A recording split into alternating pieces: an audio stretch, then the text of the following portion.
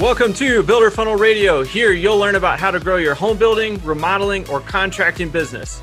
If you're not growing, you're moving backward. So we want you to always be in growth mode. This podcast has really turned into a movement and community of people who want to grow personally and professionally.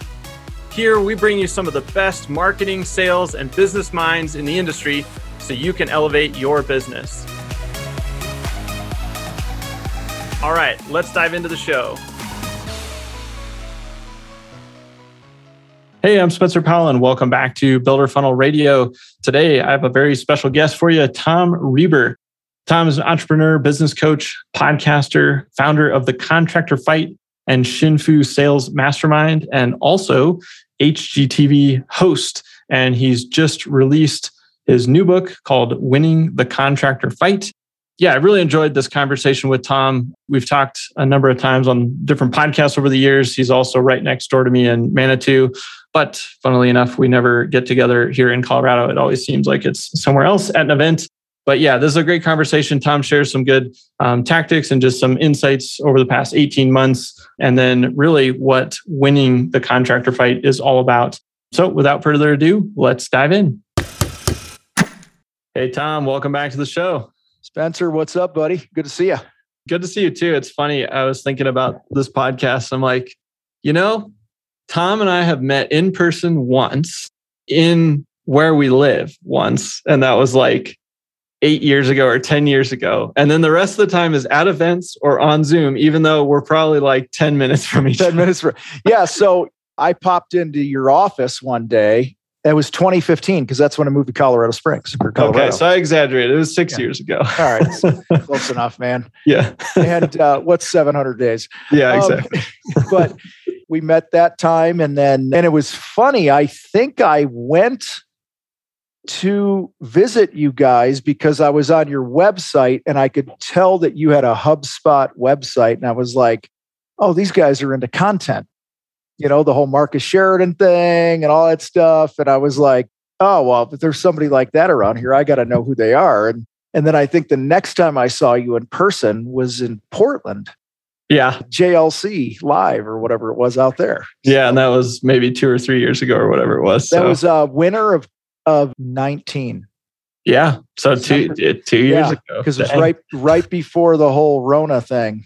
Yeah. Because that was when we had our last Nashville event for the fight was 2019 December, and it was the week before that in Portland. That's the only reason I know the year. Yeah, so, yeah. Well, and as far as I can tell, the only reason we don't ever meet up for lunch or coffee or whatever is because you're so busy, writing books and getting on, shows and recording content that it's like we can't even find stuff. Oh, stop it. Yeah. It's oh man, I know this year's been, you've got a lot of cool stuff going on this year. What have you been up to? Oh, dude, it's been crazy, man. I think we hired 6-7 people in the last year, whether coaches or support in the company. I filmed that show. I finished it early in the first quarter. I started it about a year ago. We finished in the first quarter. Bunch of home improvement projects, wrote a book, put out a big event in Denver that had about 350 contractors at it, planning a couple more events right now. Yeah, just, sent my fiance and I, we have 5 kids between us. So the oldest one just went off to college, and our two youngest, one just got her driver's license. The other one's about to. I mean, dude, it's just life is a mile a second here, man. It's crazy, but it's all good. It's all fun stuff, good stuff. It's all fun, and none of this. I was reflecting on this the other day. I went for a walk, and I'm like, man, not one of these things happens without my team, because I'm my own biggest enemy. So I'm so grateful for my team, and, just how they take what they do so seriously. That's my big gratitude moment here of the days. Every now and then I'm blown away. And I know you can say the same thing because your business is, just kicking total butt. You guys do everything at such a high level. And I know it doesn't happen alone, No way. Our people. We get stuck real fast. Yeah. Yeah.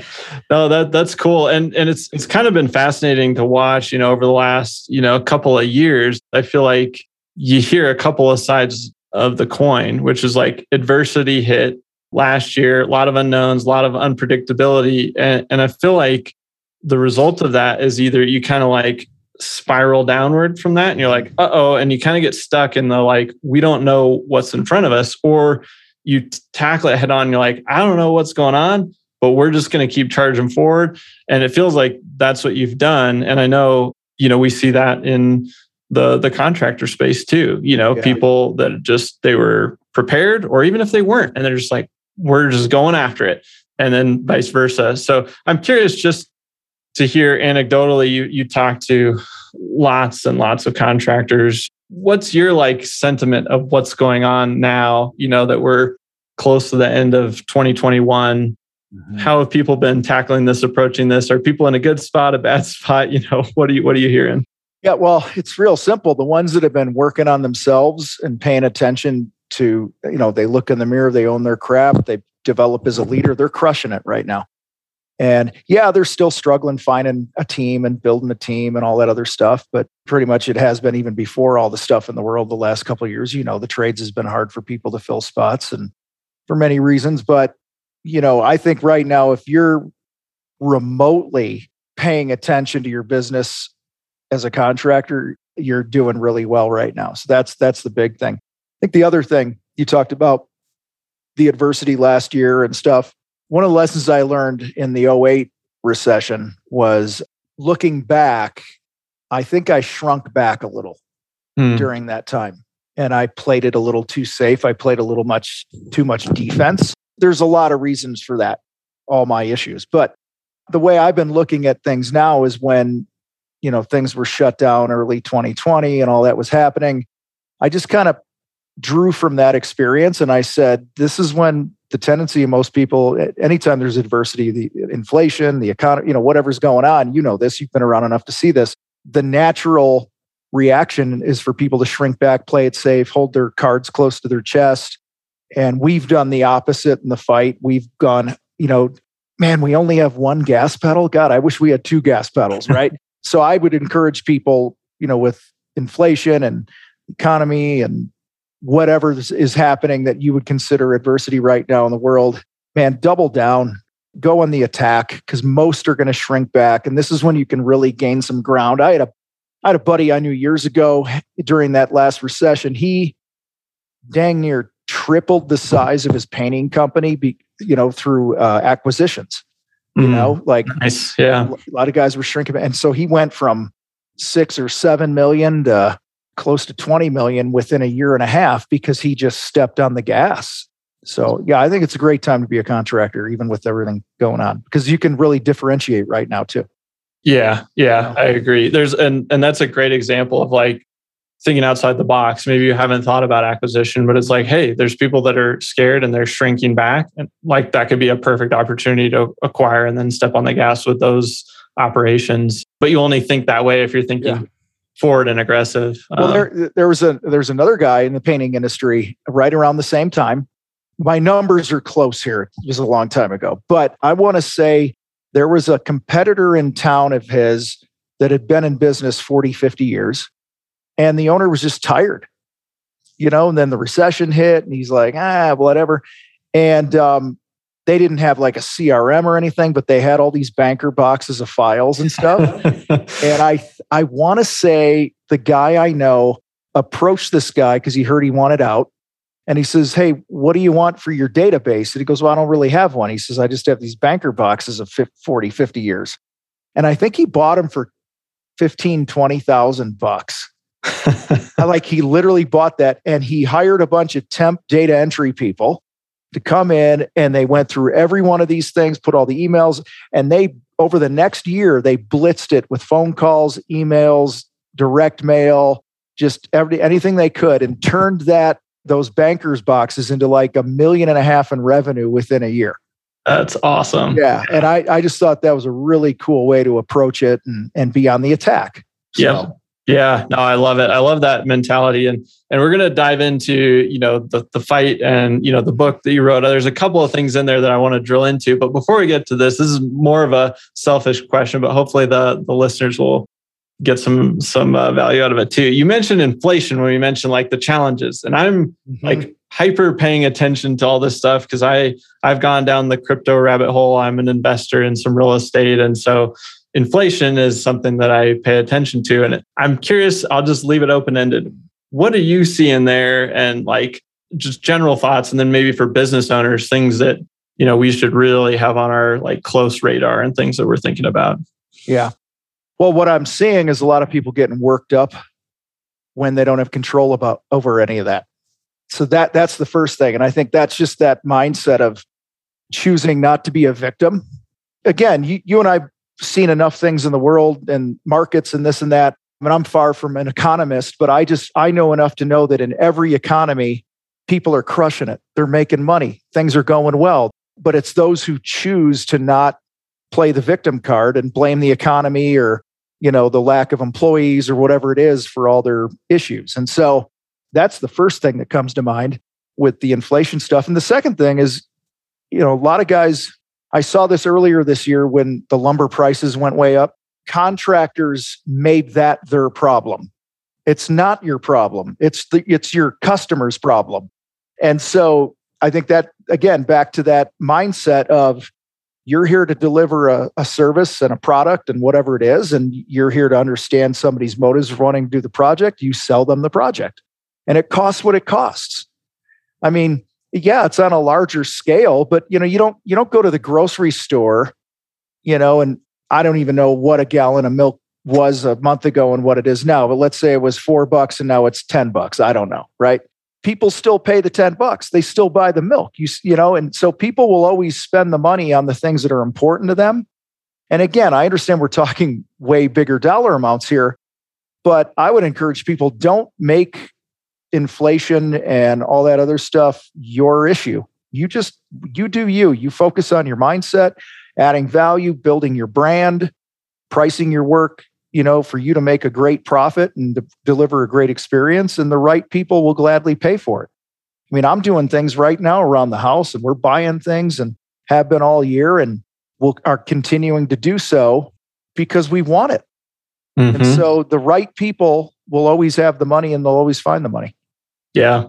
I didn't know where you're going to go with that answer, but I love it because it's not your problem, right? It's just, hey, this is what's going on in the market, and that's what it costs, and you're going to pay me for my service, and you're going to pay for the supplies.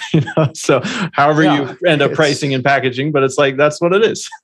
So there's a lot of ways. I mean, I remember back in, I don't know why we keep bringing up the 2008 recession, but the 2008 recession, I was doing everything I could to keep my profit margins up at 50%, and still, I was still in my head, by the way. I wasn't where I am now mentally, but like I was still trying to stay somewhat competitive, which now I don't care about being competitive. I just get better as a marketer and a salesperson. But so we got creative, and I know not every industry could do this, but like for paint projects, we basically just bid labor only and just handed the people the receipt and had them call it into the paint store, and they paid for it. And the paint store was happy because they normally gave us a 30% discount. They gave the customer 10 or 15, and they made more. And I was happy because the money wasn't rolling through my books, and our GP was through the roof, because it was labor only, and we were happy, and there was a way through it. So, but the decision, it all starts with that decision that I'm going to be profitable. I'm not going to be a victim. Yeah. So. I love it. And I feel like it's a good segue into, I want to get into a couple of the chapters of the book. But first, I guess, why'd you even write the book? Well, as we talked before you hit record, it took me a long time to write it because I had a lot of head trash. I had a lot of negative self-talk about whether I was going to write something that people would like. Of course, you've written a book and you know that. Like, you put yourself out there, and we do on a podcast and a blog and stuff. But when you put your name on a book and it's all over the place on Amazon and stuff, I don't know. It was just, I don't know why it was such a pain for me, but I was being a little wuss about it for a while.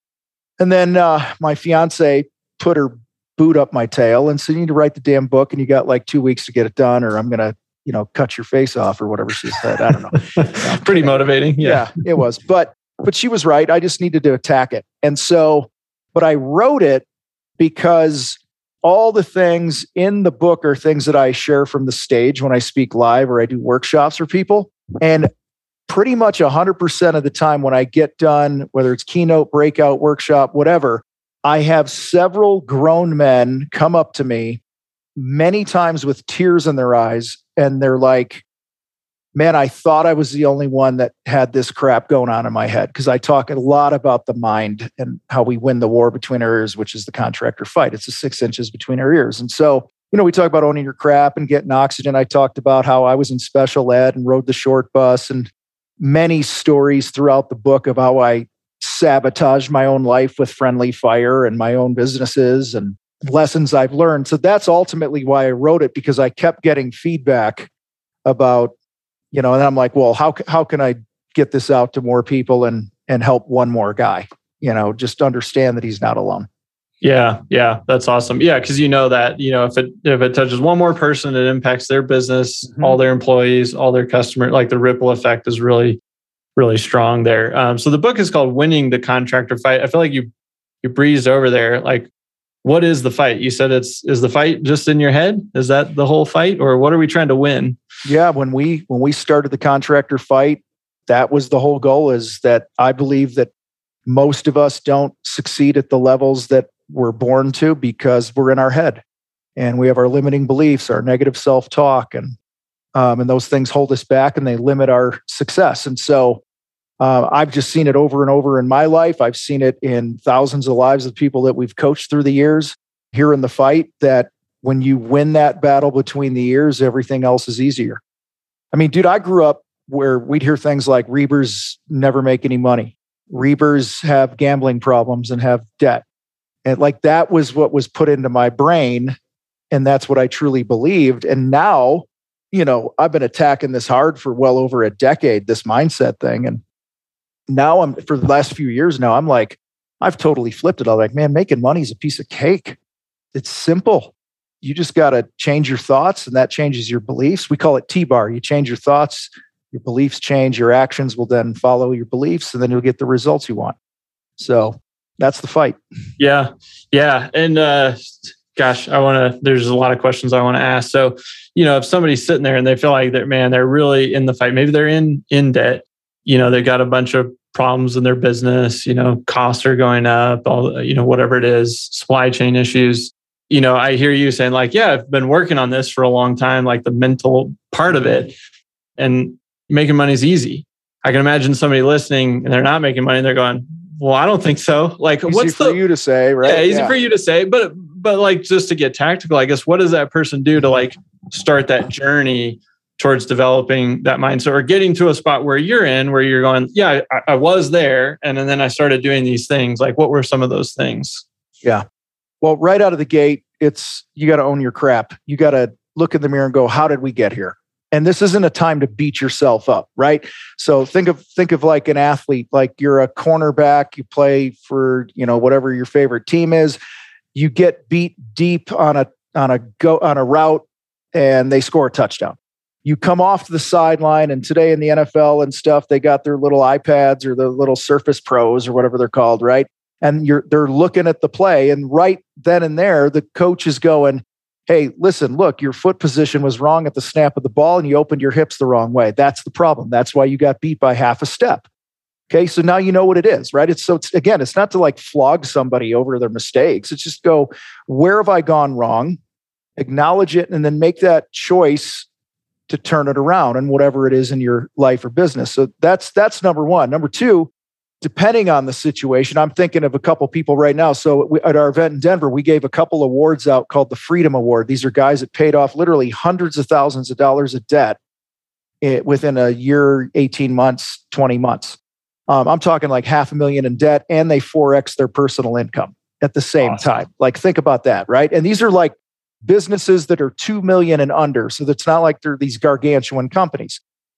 When I look at them, a guy named James and a guy named Micah, and they own their crap. They committed to getting oxygen, meaning I got to make sure that me and mine are taken care of so that I can be better for everything else. They had hard conversations with vendors and people they owed money to and whatever it was. And then they made the commitment to stop the bleeding, right? Mm-hmm. And then this is usually the one that gets the most pushback from the contractor crowd, but I'll say it anyway, is they committed to never doing a project ever again that wasn't at least a 50% gross profit. Because they're like, I'm going to do less projects, add more value, profit higher from it, all along with creating a plan to pay stuff off and not go further into the hole and all that. So tactically, those were really the steps. And then I would say with that, it's really easy to like throw that plan out there, put it on paper, but then you have to live it. And one of the questions that I've asked myself that we've taught others to ask is, you picture that someday that you want out in the future, and then just build the habit of many times a day asking yourself, what does that future require of me right now? And if you could keep that front and center, then you'll be more consistent, you'll be more disciplined, doing things and being what you need to be in order to achieve that. Yeah, I love that. Yeah, because you're only going to get there if you start taking the actions like the person that's already there. Yep. 100%. Yep. So you mentioned getting oxygen and kind of taking care of yourself so that you can be better for others. I'm a big believer in that concept. I guess expand on that a little bit. Is that time-wise? Is that like physically, mentally? How are you taking care of yourself there? Yeah, all the above, right? It's understanding that it's not selfish. There's an old saying, the king eats first, right? And there's a reason the king eats first. So, because he's got a kingdom to take care of. And so a lot of people are like, that's selfish. And now I don't want to confuse this with like when I was in the Marine Corps, you were taught leaders eat last. Okay. But the point here is you have to do what you need to do to be as strong as you can so that you can deliver for the people that you care about. So if you're not taking care of yourself mentally, getting enough rest, taking care of your body, you're struggling with your relationships at home, with your significant other, you don't have enough money in your bank account. It's like, I always visualize this. It's like when I'm feeling, it's like I have an air hose going to my brain and like somebody's pinching it. I can still function, but I'm not going to be my best. It's crazy, man. When I look back over the success of the fight the last few years, so much of the success is the result of me working harder on my mind, my body, and my relationship. And then you can actually go way back to my profit and loss sheets and look at my sales in relation to when I started making those commitments to really work on those areas of my life. Sales instantly went up. Isn't that wild? Yeah, it's so crazy. I didn't focus on the business. I focused on me and my relationships. Yeah. And I'm curious, during that window, what about your time investment into the business? Was it similar, more or less? About the same, maybe even less. Yeah. Yeah. For now, for sure, it's less. 3 years ago, it was about the same because when I was showing up, I was better. Yeah. I was on another show earlier today and we talked about the old business coach, Dan Sullivan. And, he talks about free, focus, and buffer days. You ever heard his thing on that? And like literally he takes 120, 130 days a year off to recharge himself. And so he's more effective, more productive, more efficient on the days that he shows up. Hey guys, I know that if you listen to Builder Funnel Radio, you are hyper aware of the fact that the way people shop and buy, it's changed dramatically over the years. And for the last 10 years, really since I started doing all this, helping my uncle's remodeling division scale up from about 2 million to 10 million, we've been helping remodelers and builders and contractors all over the country really refine their marketing systems. And I recently decided to kind of bottle all of that up into my first book. And that book is called The Remodeler Marketing Blueprint. And you can pick up a copy by going to the website, remodelermarketingblueprint.com. You can also search for it on Amazon or wherever books are sold online. But I highly recommend you go over to the website because we've got some cool book bonuses that go along with that if you pick up a few extra copies for your friends and colleagues or your teammates. So it would mean a lot to me if you've been listening to this podcast for a while or even just a few episodes. If you've ever gotten any value out of it, head over to remodelermarketingblueprint.com and snag your copy today. All right, let's get back to the show. I feel like I'm still working on that. It's very counterintuitive. A small example in my own journey. I mean, when I first had kids, I drew my lines in the sand, like to limit my working days, at least the hours. And I found that those constraints forced me to spend that time more effectively and better. And I just made another shift where I'm committing one day of my normal work week. So Fridays I'm spending with the boys. And so I'm going, I actually think this will better our customers, the business, everything, because it adds that constraint. And if you improve those other areas, like you said, you tend to level up in a lot of them. So, well, the business is only going to be as strong as we are, and you being a great spouse and a great parent and a great friend and taking care of your body. These are all things you need, and they make you a better person. There's an old quote. I should look up the name of the guy because I share the thing all the time. I think his last name's Dyson. He was an old CEO of Coke. A million years ago, 10 years ago. I have no idea when. I just remember seeing this quote. And he talked about your juggling all these balls in life. You have your life, your marriage, your kids, your business, your health, blah, blah, blah. However many you got. He says, all of the balls are made of glass except your career in business. That one will always bounce back. And so that has always stuck with me. I haven't always lived it because I've heard the quote 1,000 years ago, but I really took it to heart over these past few years going, if something's going to suffer, it's actually going to be my business, not those other things, to the best of my ability. Yeah. I like that. Yeah. Because you'll find a way, or you can find another path or something, but it's hard to find another relationship or spouse or kids. Especially now, man, you find a job in a heartbeat today. So. Oh man, there's tons of those opportunities out there. Yeah, especially in construction. There you go. we got plenty of those jobs. So, yep. One of your chapters in the book is called Multiply Benjamins. So as you can see, I picked that one out because it's fun and money related, which I'm sure a lot of people are focused on. Yeah. I guess then that comes after these first couple of things we talked about. You got to own your crap and getting oxygen. What's that all about?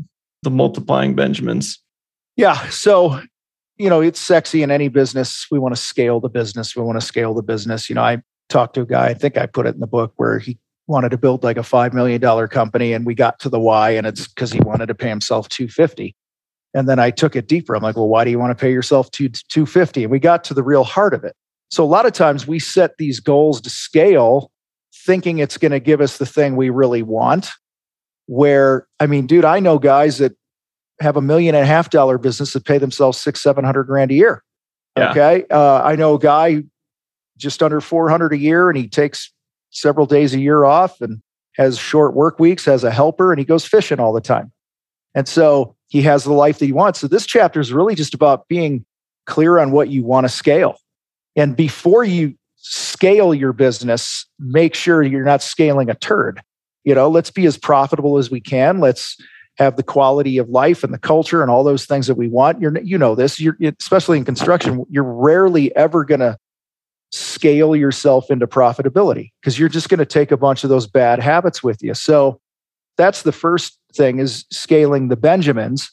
And then later in the book, I said, once you figure out how to do that, then you can scale the Clevelands, because those are the $1,000 bills, man. That's what we want to scale. So there we go. Now we're talking. But yeah, this is really just the whole mindset of just be really, you could scale your time off. You could scale your profit. And yeah, I get it. Top line has to be a certain amount to have a certain bottom line, but I've made the mistake personally. I've seen so many people get so caught up on top line revenue that they just end up creating a bigger hamster wheel for themselves. Yeah. Yeah. I love that you said that, because it's funny, on calls with these guys a lot, and gosh, it's almost to a T, but everyone wants to double. They want to go from 2.5 to 5, or they want to go from 3 to 6 or 5 to 10 or whatever it is. They're like, yeah, I want to double in the next couple of years. And to your point, you kind of ask those couple of whys. But if you just think about, for you, that may make sense, but it may not. Why do you want to double? And if you double what you have, will that actually get you what you want? Right. Will it just double the problems and the chaos and everything? Or is it actually doubling a good thing?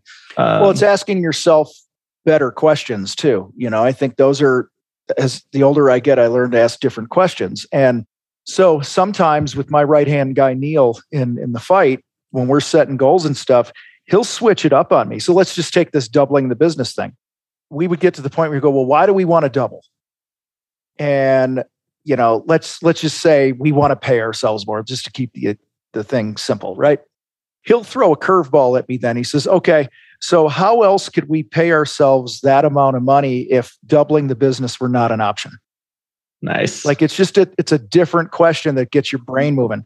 Keith Cunningham wrote a book called The Road Less Stupid. He's Tony Robbins' right-hand business coach guy.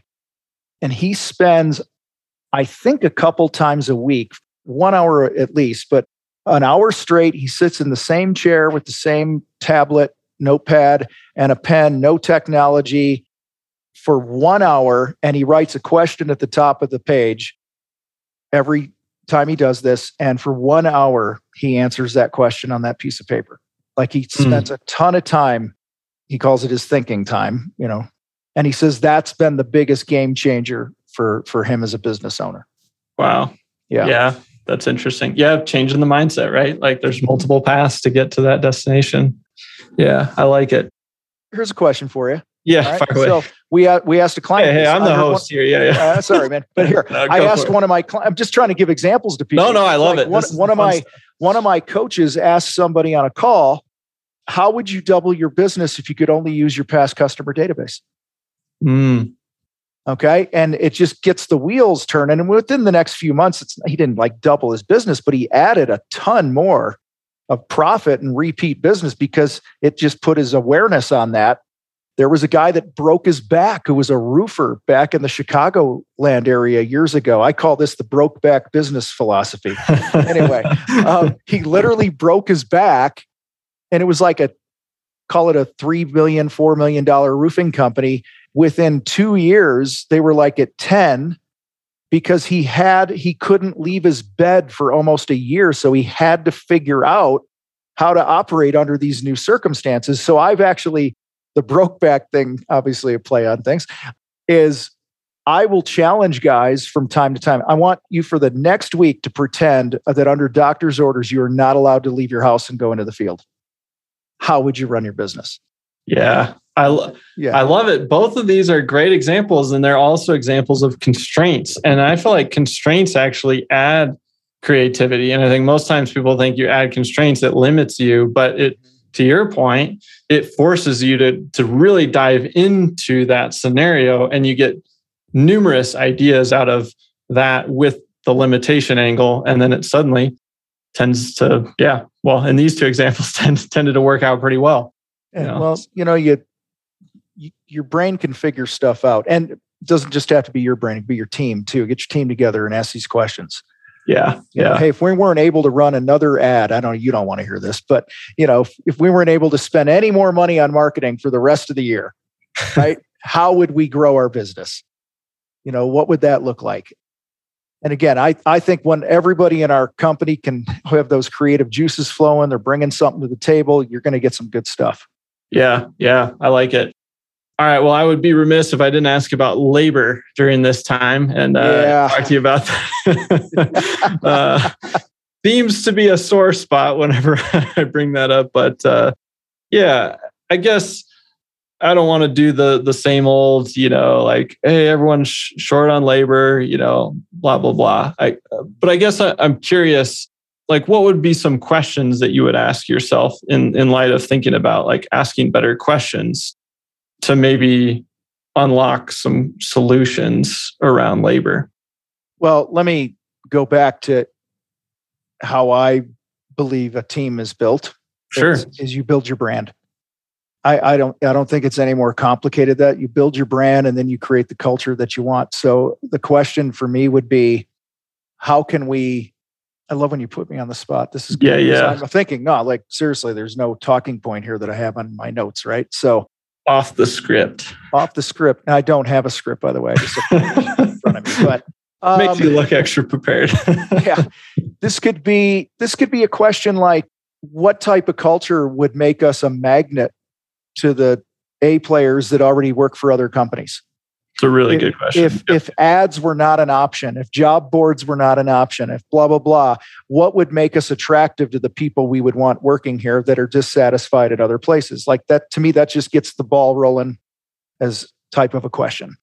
Yeah. And it's funny you mentioned, a couple of those questions just instantly triggered kind of aha moments we've had in the last 18 months. Like you guys, we've hired more people in the last 18 months than, I don't know, for us, we had hired in the last few years.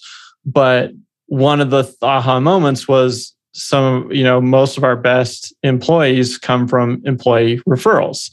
So, but your question was, what if we had to grow our team without job boards or anything? It's like, well, that would be one of the potential solutions. And it also relates to culture. Well, if we like these people, we probably like people that they hang out with are probably generally in line with our culture too. And so, those questions tend to lead you to, people that you want on your team. So I don't know if you know him. Do you know Heiner Outdoor Living, Matt Heiner? It's funny. I just got introduced to him on Facebook Messenger. I haven't met him, but somebody told me about him. They're like, "Oh, I know you and Tom. You're up in Colorado." So he's here in the Springs, and he's been a client of ours, and we're good buddies. He just did my backyard. He's getting ready to do my front yard. Do phenomenal work. Matt's one of those guys who has grown his team by building his brand. So 2018-ish, right in there, early 2018, late 2017, he made the commitment that he was going to really go all in and building his brand. And he chose the platform of Instagram. And he's got 2 channels. And I encourage people to check this out. This is what I mean by build your brand, and it's attractive. He's got Heiner Outdoor Living, and then he's got his own personal, which is called The Yardist. That's his personal brand. And The Yardist has got, 65, 70,000 followers or whatever. And Heiner's got 10 or 20, somewhere in there. I don't know. And they do both.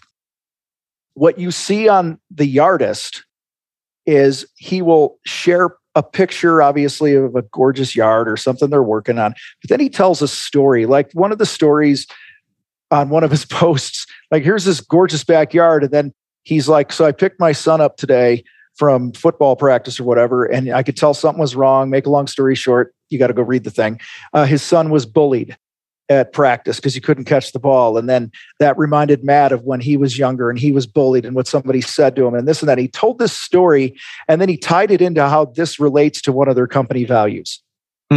Okay. And he does a masterful job at building his brand like this and sharing their values without going, our values are A, B, and C, right? So, dude, what's funny is not only is he doing well over, he shared this at my event, so I can share it. He's well over a $3 million company. He's like 3.5 or whatever. Like $1.3 million is from Instagram alone. Okay? Just from that. But even crazier, I want to say out of the last 8 employees they've hired, 5 or 6 found him on Instagram and moved here from out of state because they wanted to be part of the culture here. And these are the guys that built my project in my backyard, and they were phenomenal. And dude, it was crazy because they were here. They relocated. They wanted to be here. They had such a passion for what they're doing. And it's because Matt made that choice to plant his flag and say, I'm going to build my brand. I'm going to be real. I'm going to be raw. I'm going to be relevant. I'm going to tell stories, and I'm going to be consistent. So when I say that's how you build an attractive culture, that's what I'm talking about. You build your brand. Yeah, I love that. And for those of you listening too, I hope that you hit pause and really think about that right there, because I think that's a good example of that's a clear way to start solving the problem that you're facing. It also probably sounds like a lot of work, and it is, and it's effort, but it's one of the most critical pieces of your company, in attracting, labor. And it doesn't appear that challenge is going to be disappearing overnight. So I love that. Especially in the trades, man. Most guys are into the craft. They're not into being leaders and investing in themselves. And then they create these cultures where people aren't very satisfied and they're only staying because they need the job, and they're good people that want a future and stuff. And so this is where, again, you have an edge on your competitors. Even all the things that you've been talking about for years, man, about creating content and being the go-to expert in these things. And somebody goes to Google and types something in about your industry, you got to be standing there. That's building your brand. That's being the expert. That's positioning yourself. And it it's playing the long game, man. You got to play the long game with building your team and your business. It's not a quick fix. It never will be. Yeah. And that leads me into something I want to ask you about under the marketing bucket. So obviously we talk a lot about marketing here, but I feel like there's like marketing and lead gen, and then there's brand. And especially when we talk about content marketing, that's a blend, right? Like the content that you put out is going to generate leads, but it's also one of those things that's kind of that long game. It's evergreen. When you think about, contractors, or just when you think about marketing in general, how do you think about the split between those, kind of the short game and the long game, and kind of that mix between the two? I think it's kind of an evolution of your business. I think when I started, I was handing out 50 business cards a day, knocking doors, prospecting, cold emailing people, joining networking groups. It was very high friction. And I think that's where most of us start when we start a business. It's that hustle and grind phase. It's building relationships in your local area. It could be everything from, hey, I'm going to run some Google ads or whatever. Like you're just throwing stuff out there and you're trying to get a lead today. Yep. For me and those that we've worked with that I could look at and see the evolution, those that commit to being the expert that we talk about educating people, positioning yourself as the go-to, the more of that you do, the more leads today show up because it's a compound effect. So I think over time, you can get away from a lot of that other stuff. I still think that should be part of it. Okay. To be honest, I just think that's always good to have those habits, to be aggressive like that. But I see the longer somebody has been really working to create good content, position themselves, be the expert, the less they're worried about the phone ringing today, because now stuff's just landing on you. Like here in the fight, dude, we've done over 400 something podcasts. If you add our sales training one, it's well over 500. If you look at our videos, it's well over 300, thousands of social media posts. Then you throw all the shows I've been guests on. All these things have compounded over the last several years to where my company does very little like hunting for customers because they just come to us. And I wish I could get that through to everybody that the time's ticking by anyway in your business. So you might as well make investments that are going to pay off 5, 10, 15 years down the road. So that's what I see. I see the hustle and grind stage. Then I think you hit this stage where, let's just call it, I don't know what to call it. You could probably come up with something better, but like you're branded, you're known for something. You have a reputation in the community. You're not a stranger anymore. You don't have to prove yourself as much in the sense of being the new guy. I don't know if that even remotely answered your question or not, but that's just how I see it. As like it's an evolution. It's like a toddler and then you're an adult. Yeah. If I had to summarize, it's like at the beginning, you're kind of doing whatever it takes. You're doing the hustle activities. But if you don't start the brand building, like content pieces, then you tend to never get to that point where maybe you can ease off of some of those other things that are very time intensive and, aggressive. And obviously your take is like, that should still be a mix because, it's kind of a mentality thing. But it's interesting as you're talking. I mean, I fully agree because I've just experienced it so many times now. And once you experience it for yourself, you're like, okay, this makes sense. Like, do it. But the other part of it is it almost works in duality, like you said, with, the artist, and it's working to attract customers, but it's also working to attract team members. And that's becoming a little more effortless on his part. Like he maybe didn't have to go spend a bunch of money or hire a recruiter or post it to a bunch of job boards and take in a bunch of resumes. Like he shortcutted that process because these people reached out or whatever the case was, the scenario. But you're getting that inbound flow of candidates too. And so, he'll go in his Instagram story every now and then. He's like, hey, in the next 24 hours, I'm going to interview 3 people for a new foreman job in Colorado Springs. DM me if you're interested. And boom, it'll just like awesome. Puts a little scarcity in there and stuff. Yeah, no, I love it. Yeah. I'm not saying he never runs an ad or things like that, but it's just most of the people that he hires now come from his social media presence. Yeah, that's incredible. Yeah, no, that's hopefully that inspires some action, because when you first start, you're just looking down miles of blank space, and it feels intimidating. And the first video is always awkward and like all that stuff. So you definitely have to move through the beginning stages. Well, it's, the best time to plant a tree is 20 years ago, second best time's today.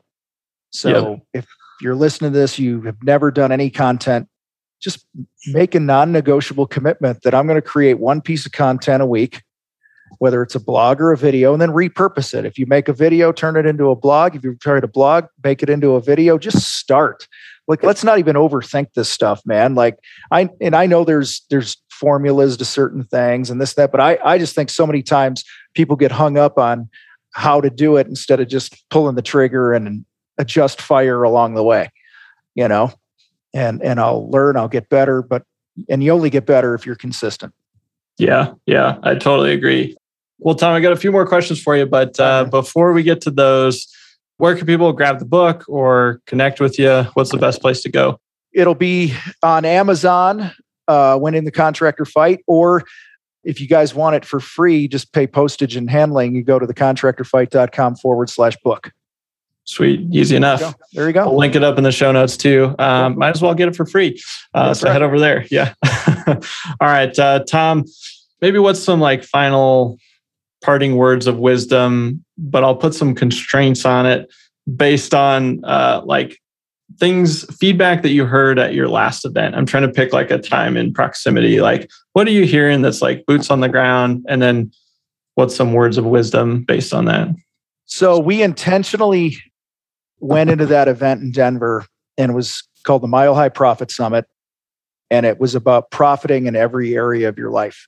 So a lot of the content speakers sessions were not just business stuff. It was your health, your mentality, your mindset, your relationships. We had a husband-wife panel that was a riot.